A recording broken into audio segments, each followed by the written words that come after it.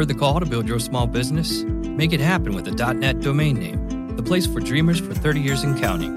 Visit keepdreamingup.net for tips and advice, whether you're just getting started or looking to grow. That's keepdreamingup.net.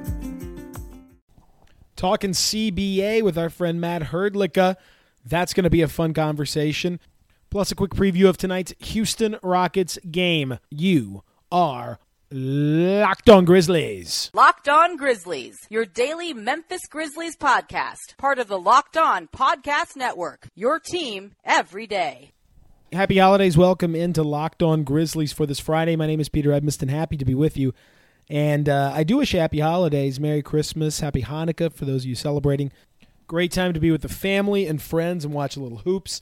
And I hope you will be able to do that. I'll be off the pod for a little while for the holidays, back next week. But, of course, I'll be doing traveling and hanging out with my family and all that stuff. So take that time to spend with yours, and hopefully you won't miss me too much. But I'll miss you guys. We've got plenty to get to today. As I mentioned, a big interview with Matt Hrdlicka of Grizzly Bear Blues. Our buddy is going to talk about the new collective bargaining agreement, especially as it pertains to the Grizzlies. We talked a little bit earlier, a few days ago, and kind of went over a lot of different things that I think you're going to enjoy. Matt's very well educated about this stuff, does quite a bit of research, knows what he's talking about. So you will enjoy hearing from him. Also, I want to ask you, if you have not checked it out today in the physical paper and, of course, online, do check out my newest numbers game, which I had a lot of fun with. It's the 12 Stats of Christmas. I adapted the 12 Days of Christmas to kind of suit the needs of the Grizzly fan, and I came up with some stuff that I think you're going to enjoy. And it actually, my favorite part is that it actually scans, like it actually works. If you sing the song, and I think you should with your family and friends as you go caroling this weekend, if you sing the song, it actually fits, I think, pretty closely to the originals. So please do that. And I think also the stats are pretty good. Some of the numbers that I dug out are interesting. A few things that I myself, hadn't even known until I started digging around a little bit. So please check those out, and I hope you'll enjoy it. It's some good stuff. Tonight, the Grizzlies take on the Rockets down at FedEx Forum, and the Rockets are playing spectacular basketball. There's really no other way to say it. They've won 9 of their last 10. Only loss coming as earlier in the week, a 2-point loss to San Antonio, but that was pretty much that. I'm not going to do a full 3Q preview because the interview with Matt is pretty long, and I want to make sure to give plenty of time for that. So I'm not going to do a real long preview, other than to say that I'm very curious to see how Marc Gasol responds now to the positive stuff. We know how he responded to the negative. We saw how he responded to David Fizdale really calling him out. We saw what he did on the court. So now how does he come back from a good game? What does he do in this one that he's going to be vital? He was vital on Wednesday because no one else was really doing much, and he had to score and score a lot and score efficiently. He did all those things and more. He was tremendous. His best game probably of the year, considering the context and how it was needed and the different things that he did. But he's got to do it again, and this one is even more impactful because it's a division foe. It's a team that you're right there with, that you are trying to compete with in playoff picture, all that stuff. Houston is it's a yardstick kind of game. You want to see where you're at, and this is where Marc needs to lead, needs to step up. I want to know what the Grizzlies are going to do with James Harden. The Grizzlies have not been a great pick-and-roll defensive team, and Harden is such a master out of the pick-and-roll, not just with his offense, but with the ability to pass. He's been moved to full-time point guard and has been unreal, absolutely incredible. So how do you deal with that? How do you deal with the thing? He's so good offensively, he can finish, gets to the foul line a million times, draws all those damn fouls, drives you up the wall. But he's now such a key part of that offense. His vision is really good. He sees so many passes. He's got the ability to hang on just a half a second longer before he makes that perfect throw, puts it right in the pocket. It's tough to deal with, and the Grizzlies have not necessarily had everything working in the pick and roll game. So how you stop that will be critical. They have been a very good team contesting shots. They have been a very good team getting after it defensively in that sense, and that's one of the things the Rockets do more than anything is spot-up shooting. Spot-up shooting is the number one thing per synergy that they do. That's about 21% of their offense, and the Grizzlies defend that exceptionally well, but they're one of the better teams at doing it. I think you have to be careful if you're the Grizzlies, worrying about that. The post-up thing is going to be something that's going to be a fascinating thing to watch because the Rockets are the least posting team in the league. They just don't do a lot of it, and they don't do it particularly well, but that's not really the way that their offense is structured.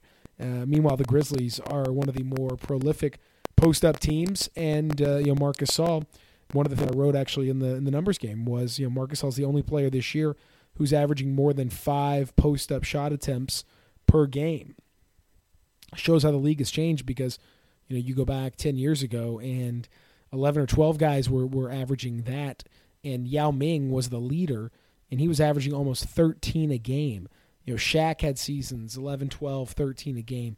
That it was not that uncommon for guys to just almost exclusively focus on the post. Those days are pretty much gone, and Mark is kind of the last of the breed to some extent. Maybe it changes. Maybe you see more. It's always cyclical, so stuff will come back. But for now, at least, everything is moving very much away from that. So watching the contrast in the way these two offenses work is going to be jarring because they are quite a bit different in the way they want to do things. But nonetheless, the Grizzlies need to get a big win tonight. We'll see if they can do it. I want to tell you about our friends at SeatGeek. SeatGeek is absolutely fantastic. And if you use the promo code LO Grizzlies, that's right, LO Grizzlies, you're going to save $20 off your first SeatGeek purchase, and you are going to help the pod tremendously. What do you have to do? Just get the app. Just get the app. What a great Christmas idea. What a great Hanukkah idea. What a great idea to help those that you care about. Get them some great tickets for an event that's coming up.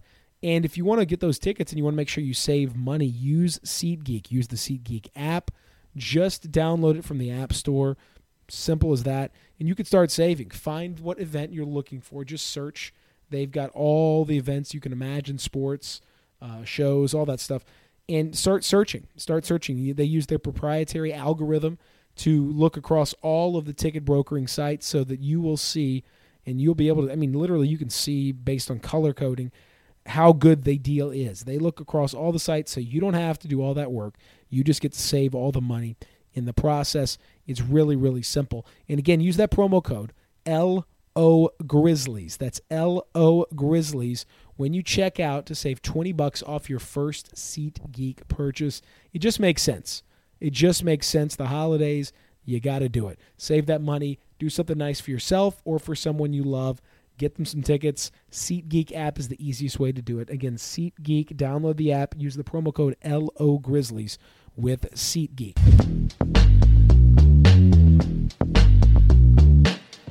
It's a great pleasure to welcome into this edition of Locked On Grizzlies.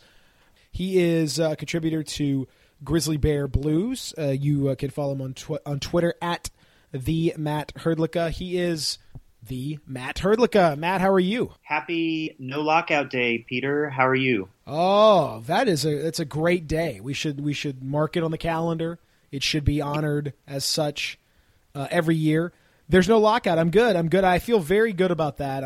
We all kind of thought everything was trending in that direction, and the reason I wanted to bring you on is because you have a great dexterity with this stuff, and none of us really understand yet all the ins and outs, and this new CBA hasn't been ratified yet, and there may be some little twists in the tail here and there that we don't know about. But by and large, we know a lot of the big picture stuff with regard to the new CBA. We know it's a 6-year deal with a 7th-year option that will almost certainly not be taken because they almost never are. We know that it's going to be somewhat, there are a few similarities in the structure, like the split of revenue, basketball-related income is 51% to the players, or just about 51%, and that will be the same, even if that term may be defined a little bit differently under this CBA. Those are some of the big picture things that we know about it. First of all, before we get into the Grizzlies specific stuff, because that's really I wanted you to kind of inform our listeners about kind of what this is going to mean for the Grizzlies in particular. But as a guy who follows this stuff, what do you make of what you have heard so far about the collective bargaining agreement? Yeah, so I think that one of the things, basically the calculus for the league was, they get to keep their same piece of the pie. But for the players, because like you said, the BRI splits aren't changing. Players will still get 51%. So from the league perspective, they're like, well, we're not giving up any money. So I think that was a big reason that we saw a deal get done, because the owners obviously care about keeping their money.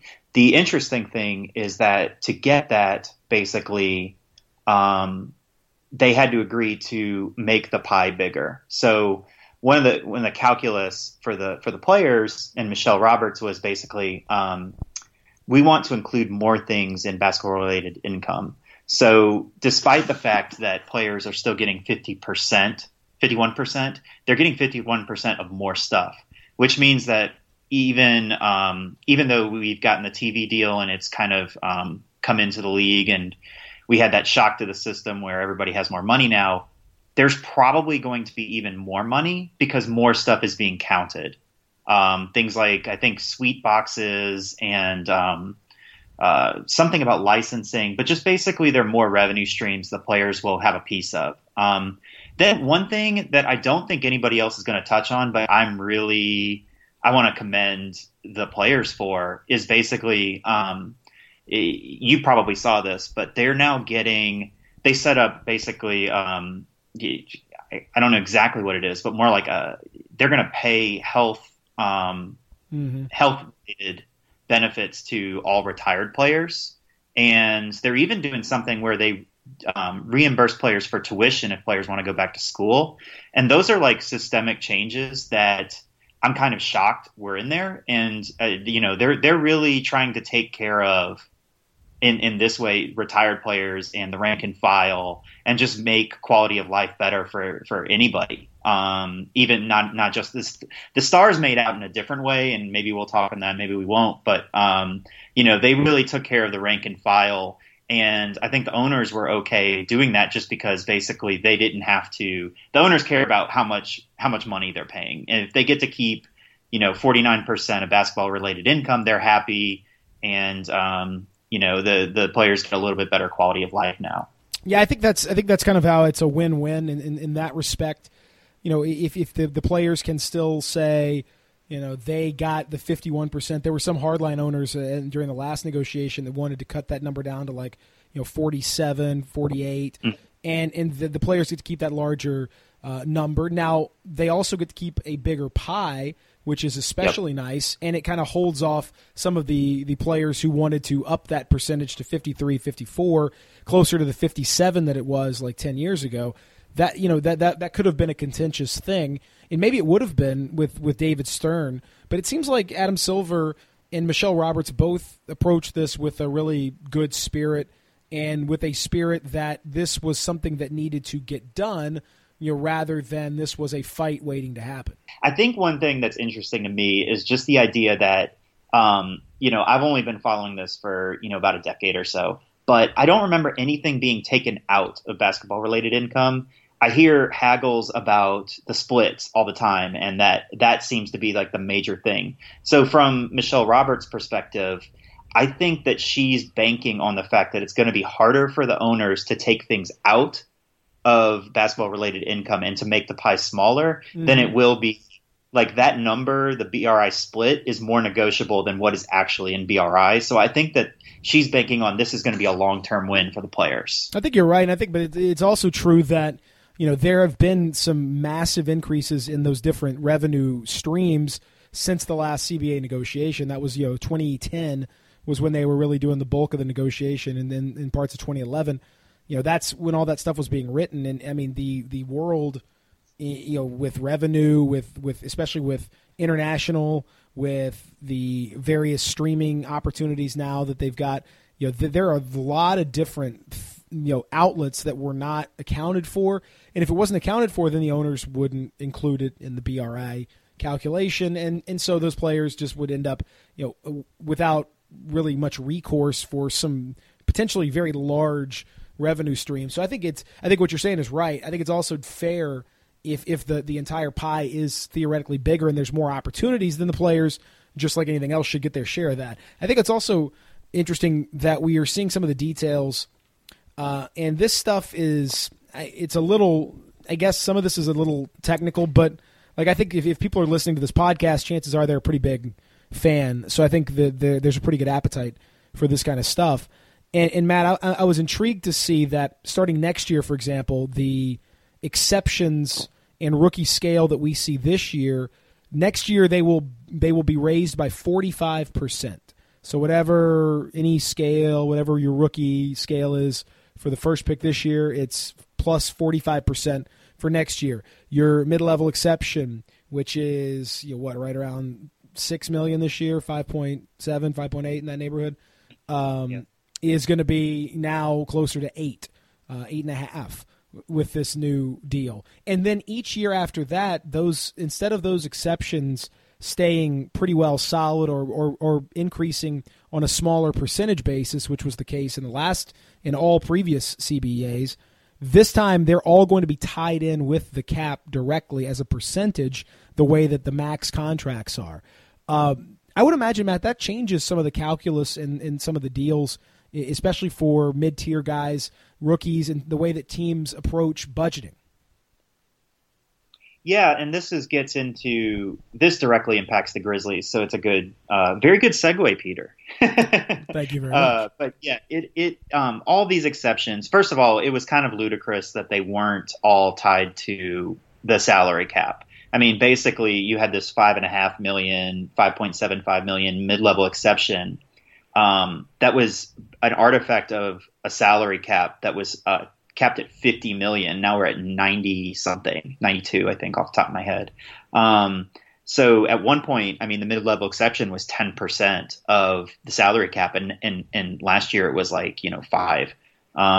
So tying those to the salary cap makes them grow proportionally and keeps the tool there. I mean, the tool is basically for teams over the cap to have some additional spending power and not be frozen out in free agency. So if the Grizzlies want to keep, we talked about this last time, but just to reiterate, if the Grizzlies keep Zach Randolph, Tony Allen, any of their incumbent free agents, they're going to be over the cap.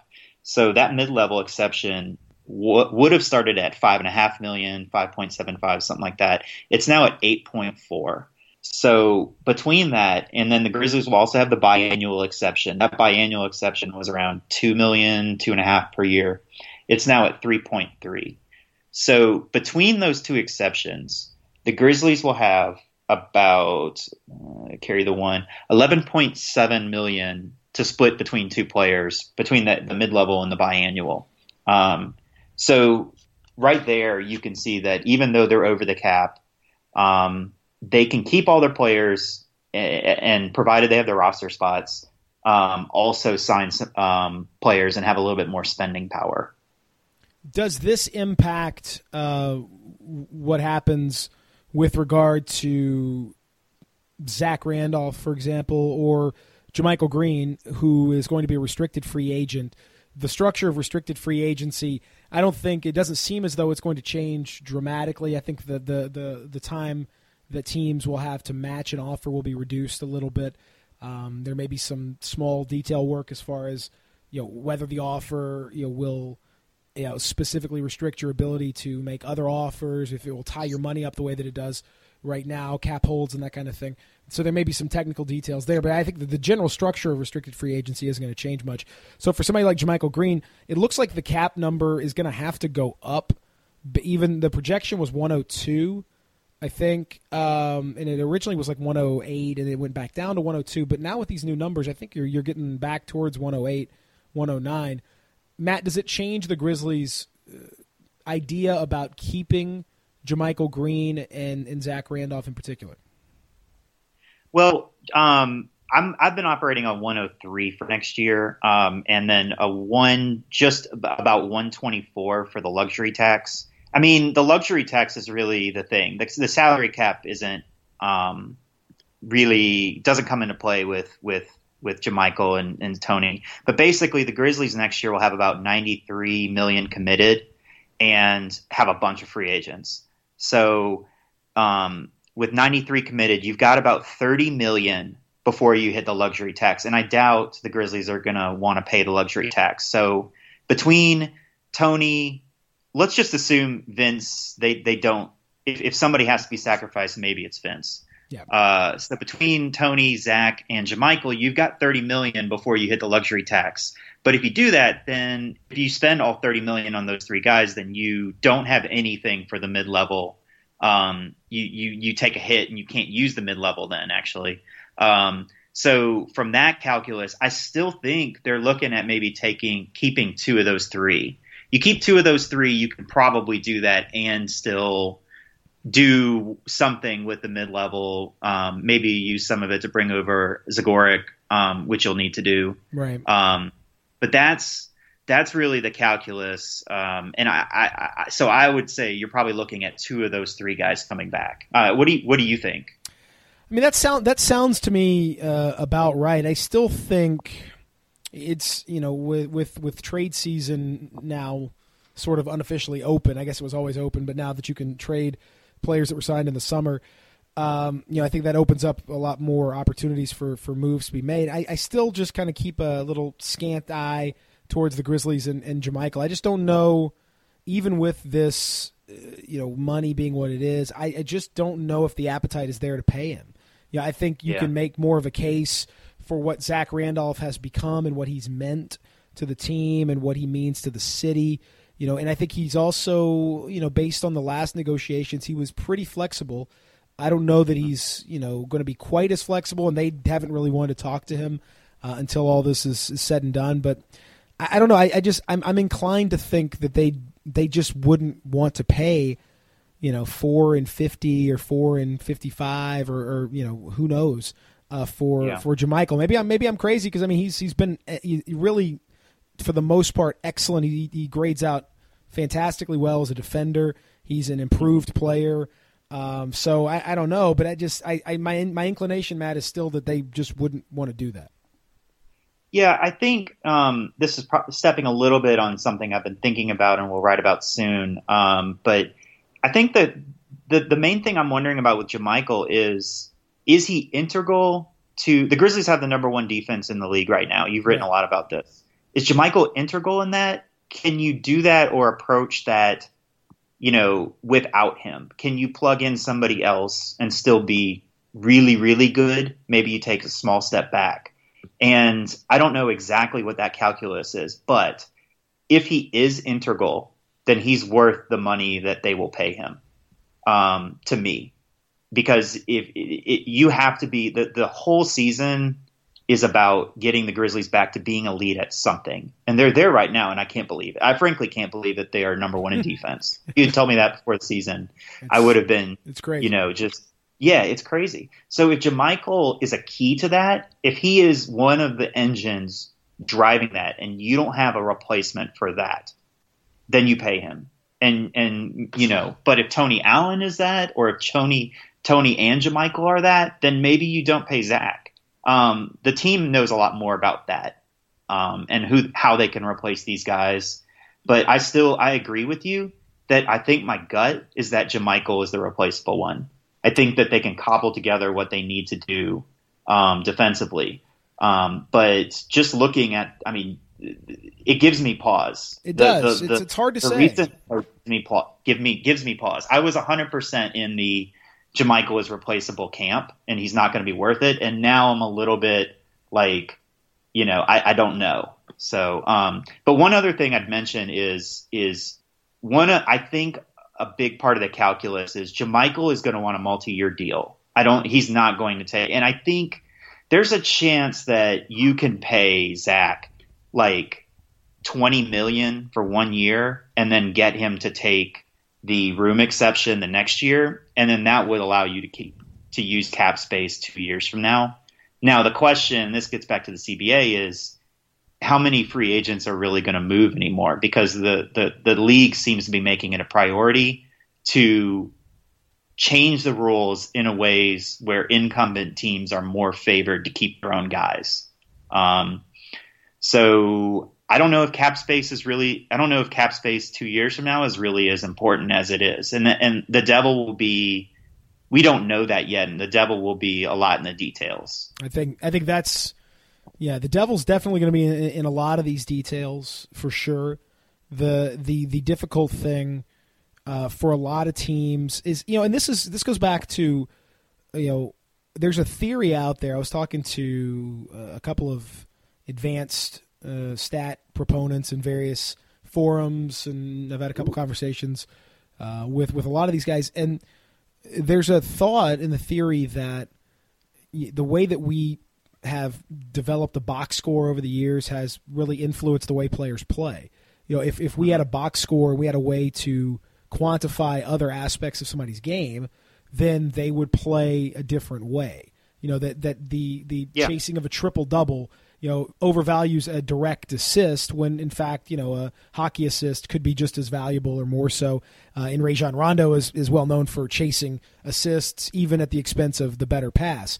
So with a guy like JaMychal, I think that's where that kind of thing comes in. The evaluative tools that we have are a little bit different now, and particularly on defense. Now, there are some proprietary things the Grizzlies have that they use. Every team has their own proprietary metrics on this kind of thing. The stuff that's publicly available, you have to kind of tease out what you value personally, and it's kind of a eye test and a numbers test too on that whole thing. And that's why I think JaMychal's a really interesting case, because I do think it was thought to be a little bit crazy when Fizdale said, well, part of the reason, and I directly asked him about it, and he said, well, part of the reason I bench Zach is because I really think JaMychal can do this. I think he's that guy. He had a vision for the particular way he wanted him to approach this defensively, and he's been really good. If you have a way to kind of measure that, then, and there are some signs that it is true, then I think he could be worth, quite a bit more money than most people think. But I don't know that we're there yet, within the public, and I think this really varies widely from team to team even. Yeah, and one thing, his offensive value is really circumspect too, because, he spaces out to the corners. He's shooting less than 32% from three-point range right now. I mean, it's there. We see him shoot the ball, but it doesn't always go in as much as we think. I see JaMychal hit a three, and I'm like, there he is. He's hitting a three. And then I look at the numbers, and I'm like, man, he's not as good at shooting as I think he is. So I will say that if the Grizzlies know that they don't want to keep him, then they should make the decision to trade him before the trade.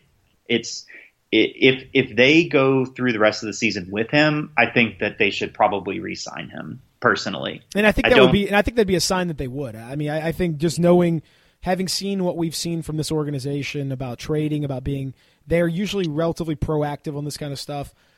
So I would think that if they keep him, they would do so with the intention of signing him to or matching, I guess as the case may be, whatever offer sheet happens to come his way.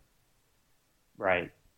So we'll know basically by the trade deadline if I wouldn't file it under disaster if they kept him and then let him walk, but because we just don't know what he will get, in restricted free agency. But if they're on the fence, I think that they should probably, especially if they can get something for him, I think they should personally. There are a few other little aspects of this deal, of this new CBA, that could be interesting. They don't really apply so much to the Grizzlies yet, but maybe. The designated player extension is an opportunity now for teams to extend their player, their star players that meet certain criteria, which apparently, according to Zach Lowe, include all NBA status, which I dislike intensely. I don't understand why that is the metric, but apparently that's part of the deal. You can extend players that meet the criteria up to 4 additional years, and even 5, I guess, in the case of the extremely gifted, very well-decorated player. Do you like that Do you think there will be consequences, intended and unintended, about the way this is executed? Yeah, so it seems like they're just overcorrecting a problem with the CBA now, which is that they basically neutered a team's ability to keep players from hitting unrestricted free agency. And I think, I can't remember if it was the Spurs or Golden State, but this whole thing started because Steven Jackson was like 2 years into a 4-year deal and what just basically started complaining. Can I curse on this podcast? Sure. He started bitching about not having an extension, and they gave him an extension like 2 years into his deal, and it turned out to be like a terrible, terrible contract that they had to trade away. So it was partly the impetus where teams were like, we don't want agents to even be able to hold our feet to the fire anymore. So we don't want to be able to extend our players. But the unintended consequence was basically Kevin Durant is no longer in Oklahoma City. Yes. I think that there will be some kind of consequence, and I think what will happen is that you'll see a shift back towards players itching for extensions who don't necessarily deserve them.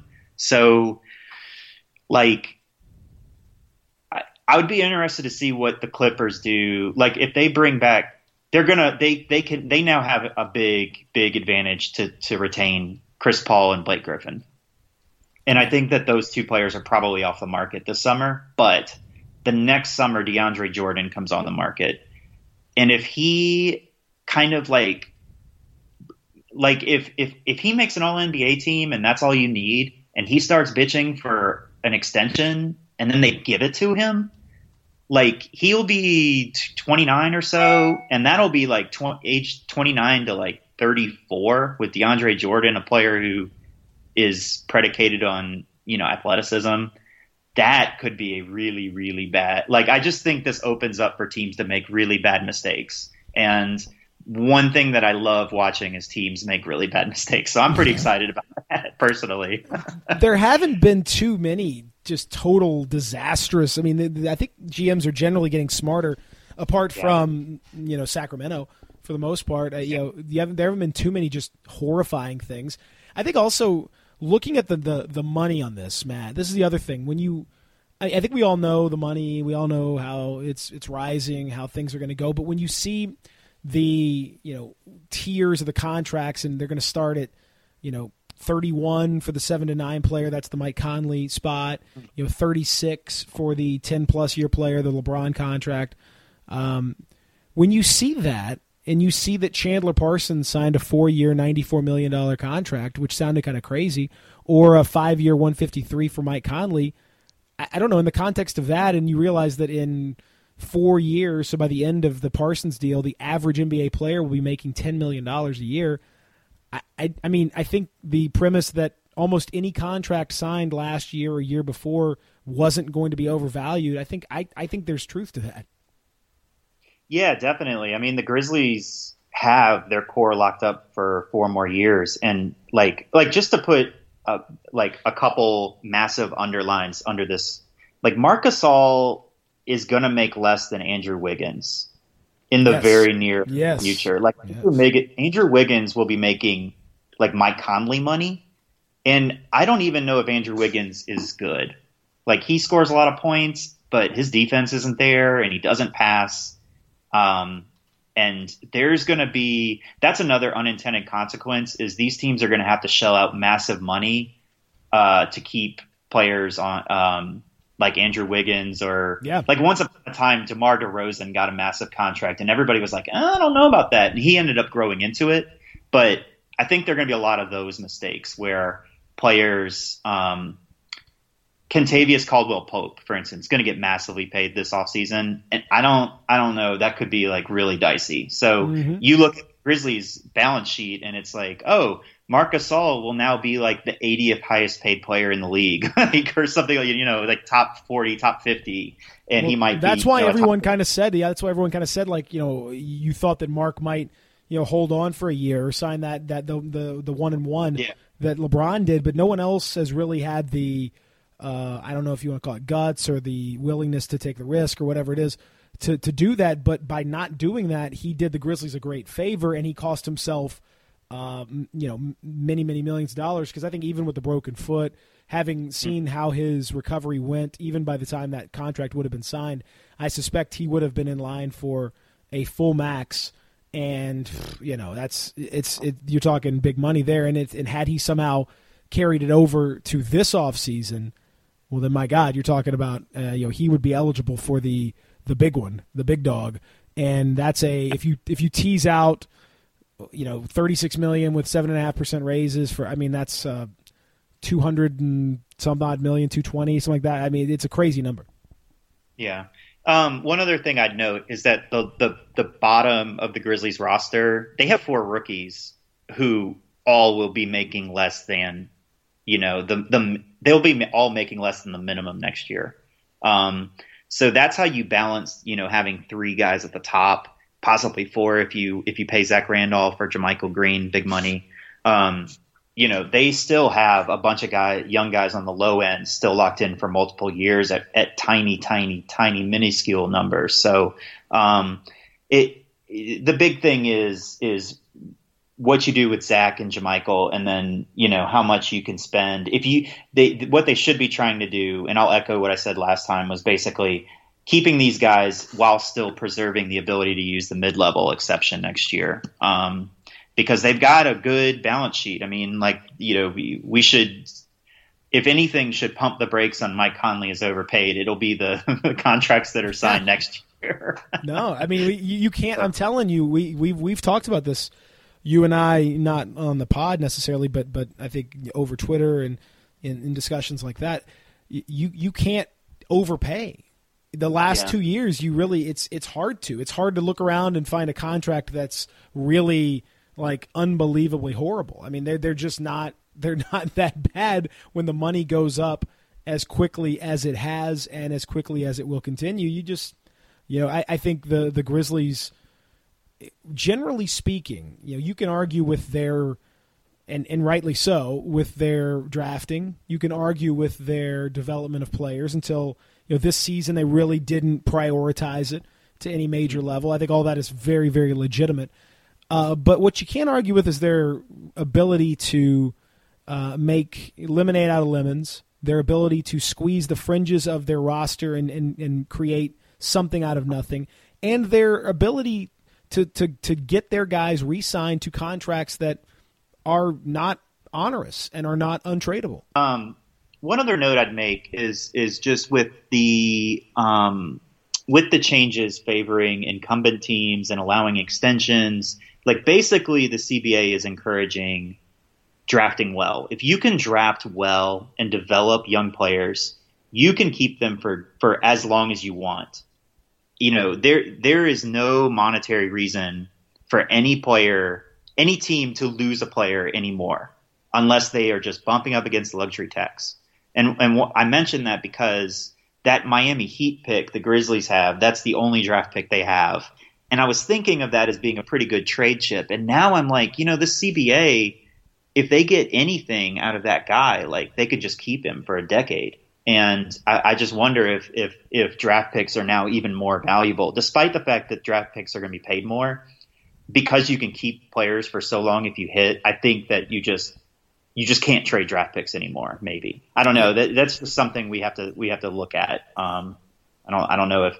I think Boston would screw up if they traded their Brooklyn pick for even DeMarcus Cousins. I wouldn't do that, Well, I think again, it all comes down to what you value and where you are in your table and your growth table as a team and how it's time. I mean, you can only, there are teams out there. Denver's a good example now, who have so many, good assets, but they don't have that many good players that are part of their team. They're all theoretically good players, but they're kind of to the point now where they have to find a way to combine those and to figure out something. And Boston is in that neighborhood. They're not quite the same, but they're in that neighborhood where they you would think they would be a little bit further along, but they have not been able to turn those 4 quarters into a dollar. And that's where I think you're still going to make those moves. You're still going to see that the teams in that cycle. I do think if you strictly look at it as a value proposition, if you are strictly making trades based on just purely like looking at the chart and figuring out what the value is and all that, then no, you probably don't trade draft picks unless it's an absolute monster win for you. But I also think that you have dealing with ownership and you have other front office pressures that sometimes take away that chart and sometimes make you make a trade that you technically probably lose, but it's one that you need to make anyway. Yeah, that's a fair point because Denver reached the saturation point where they have like just too many young guys, right. and they've got, a couple nice vets, but none of them are, really their problem is Emmanuel Mudiay just didn't. He should have been the guy that was the 75 cent, the dollar player, and it just didn't happen. But I don't. The Grizzlies are in a place where they've got, like I said, they have 4 rookies, and assuming they don't trade any of those guys, although I think they might trade Andrew Harrison, like I'd still consider him probably the guy of all the young guys I would be willing to trade. Like even though you get more roster spots next year, you get maybe a 16th and 17th roster spot, which frankly the Grizzlies could use right now. Yes, they can. I don't know. Yeah, that was initially why I was thinking, man, what do they need another draft pick for? Because that's damn near a third of your roster taken up with guys who are developmental projects, and I think that reaches that saturation point you're talking about. So I don't know. And you lose the ability to move them because other teams know you're at the saturation point, so you don't have the same level of value that you get, and it becomes it's just this kind of vicious cycle where you can't get rid of them and you can't develop them because everyone's trying to. It's a tough thing, and somebody's got to break through and do that for the Grizzlies. I think they're not there. They're a long way from there. That would be a problem that would be interesting for them to have because that's very, very, very unusual for this team. If they want to win now, this is a roster of veterans. The bulk of this team is very veteran. They're not really that interested in Andrew Harrison's development because many of them will not be around to see whatever happens to come from that. Not to say that they don't like him or don't wish him well and wouldn't play with him. Of course they would. It's just that they can see Tony Douglas on a night like last night. He was so much better that it was unbelievable. And these guys want to win. So you have to sell it to those players for this season too and say, look, guys, we can still win. And I think that's increasingly a tougher sell based on the performances we've seen. Well, last year the coach was in love with Ryan Hollins, so the coaches and the players aren't always the ones that make the best decisions. Yes. But I agree with you. I agree with you. In a perfect world, they'd be able to get an asset for one of these guys on the margins and keep Tony Douglas because I think in the playoffs, I think we're looking at the real possibility that neither Harrison nor Baldwin is ready. And it would just be nice to have, everybody's been saying it, a veteran point guard who can basically not come in and not turn the ball over and hit an open shot. So, yeah. The one thing also is I think we've seen, to me, David Fizdale is rapidly learning. Like his learning curve seems very, very sharp. Like he's picking up stuff quick. He had some games earlier on where when both Mark and Mike were healthy, he rested them both at the same time in games, and you saw big chunks of lead disappear, and he didn't do that as much. He found a way very quickly to use Tony Allen as a ball handler to combat teams that tried to not defend him in the way that Golden State did, and that forced teams to play him more straight up. He's playing that third big. Against Golden State, it was Jarrell Martin, but against other teams, it's somebody else. And I think it seems as though his management of games and his management of plans has been at a higher level than I would have expected for a rookie head coach. And he's a very motivational guy anyway. The players have bought in much more so than I would have thought. So you give him a chance to game plan, and I think I'm pretty sure I like the Grizzlies' chances. Yeah, I agree with everything you just said. I have no. I'm just amazed at how he's handled. Just last night, Mark did. You saw a couple times where Cleveland was coming back, and Mark is just like, "Fine, give me the ball, I'll hit a shot." And it happened like 3 or 4 times. He hit like 2 in a row, and then suddenly the lead's back up to double digits. And he just knows before it was, we could only get the ball to Mark in the low post if we needed him to score. And now he's begging for the ball above the break at the top of the key. And I think that still takes teams off guard. I think that we should start crediting Fizdale. It's kind of difficult how much to apportion to him, how much to apportion the player, but he's clearly empowered these guys. And Mark, it is rare to see a 31-year-old just change.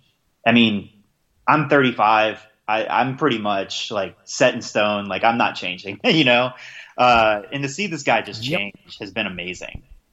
It's remarkable. Matt, I appreciate it. Happy holidays to you and your family. Enjoy yourself, and look forward to doing it again as we start to get a little closer to the trade deadline in 2017.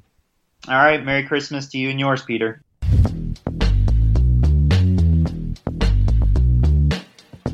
Thank you once again for joining me here on Locked On Grizzlies, part of the Locked On Podcast Network. If you want to shoot me an email about the show, or if you want to find out more about advertising on this podcast, please feel free to email me whatever you want.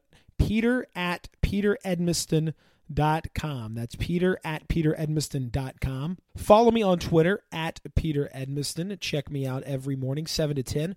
Wolo and Peter in the morning, Real Sports Dog, Sports 56, 87.7 FM. Read me in the Commercial Appeal in the Numbers Game each and every week. Thanks go out to Audionautics as well for help with the music. And, of course, please subscribe and review. I would love it and really appreciate it if you would do that. Until next time, thank you so much. You have been Locked On Grizzlies. Locked On Grizzlies, your daily podcast on the Memphis Grizzlies. Part of the Locked On Podcast Network. Rush into Old Navy today for up to 50% off store-wide. Get dresses from $15 for women, $12 for girls, plus up to 75% off clearance for the whole family right now at Old Navy and OldNavy.com. Valid 10/16 to 10/20, select styles only.